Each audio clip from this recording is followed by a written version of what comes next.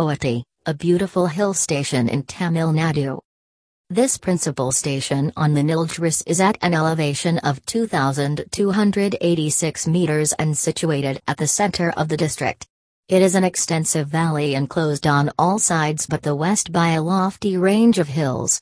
The name of the Ooty or Ooty command was first mentioned in about 1821 in the Madras Gazette, which was then spelled as Ooty command by an anonymous correspondent who was one among the Europeans to set an eye on Ooty command.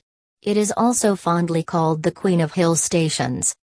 This garden was laid out in 1847 by the Marquis of Tweedale, then the Governor of Madras, and is spread over 22 hectares ascending the slopes on the hill at an elevation of 2,400 to 2,500 mts. Above MSL. Lush green well-maintained lawns, rare trees species, like the cork tree, which is probably the only such tree in India, the paper bark tree and the monkey puzzle tree. Monkey cannot climb this tree, a 20-million-year-old fossilized tree, an Italian style garden bordering a clear pool, a vast variety of flowering bushes and plants, fern house with a vast range ferns and orchids are some of the highlights of this garden.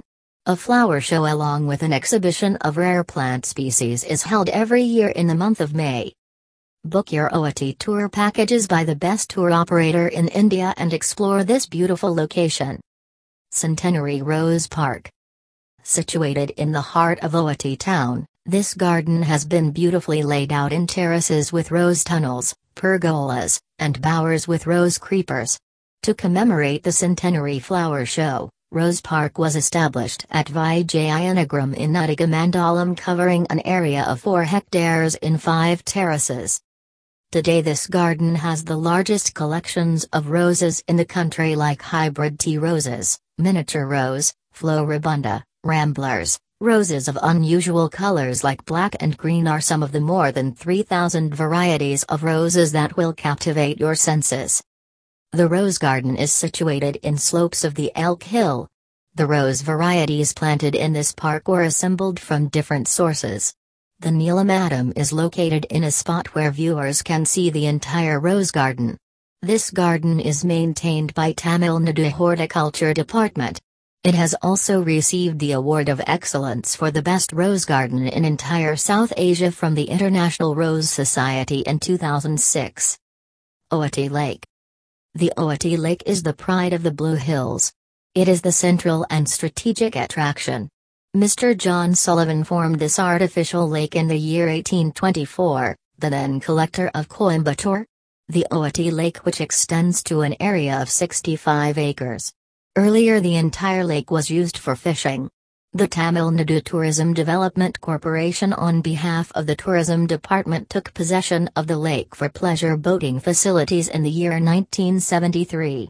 Another added attraction of the Ooty Lake is the mini train and an amusement park.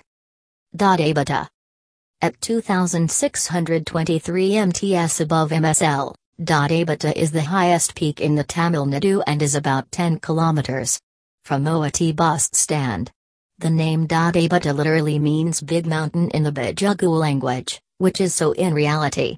It is at the junction of western and eastern Ghats and offers beautiful vistas of the Nilgiri Hills range. It is surrounded by dense sholas. One can have a magnificent panoramic view of the landscape and the whole of the district and even beyond through the telescope house run by TTDC, which is an added attraction. The sunset is spectacular from this viewpoint. The Ooty Command Club. This club ranks one of the leading clubs in the state of Tamil Nadu and is hardly a km from the Udagamandalem railway station.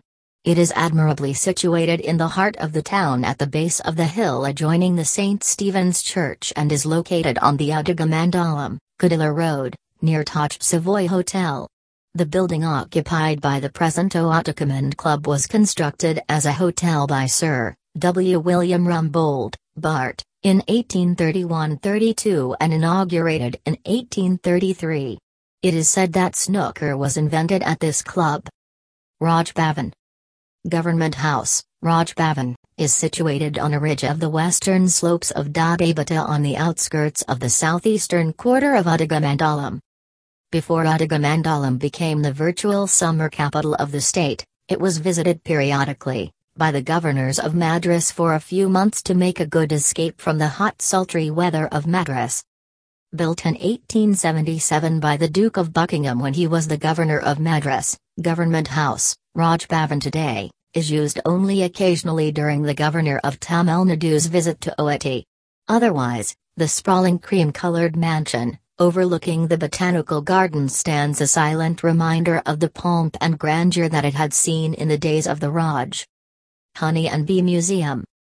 The Honey and Bee Museum is a novel project at Ooty by the NGO, Keystone Foundation. It depicts information on indigenous honeybees and traditional indigenous tribal people who harvest them.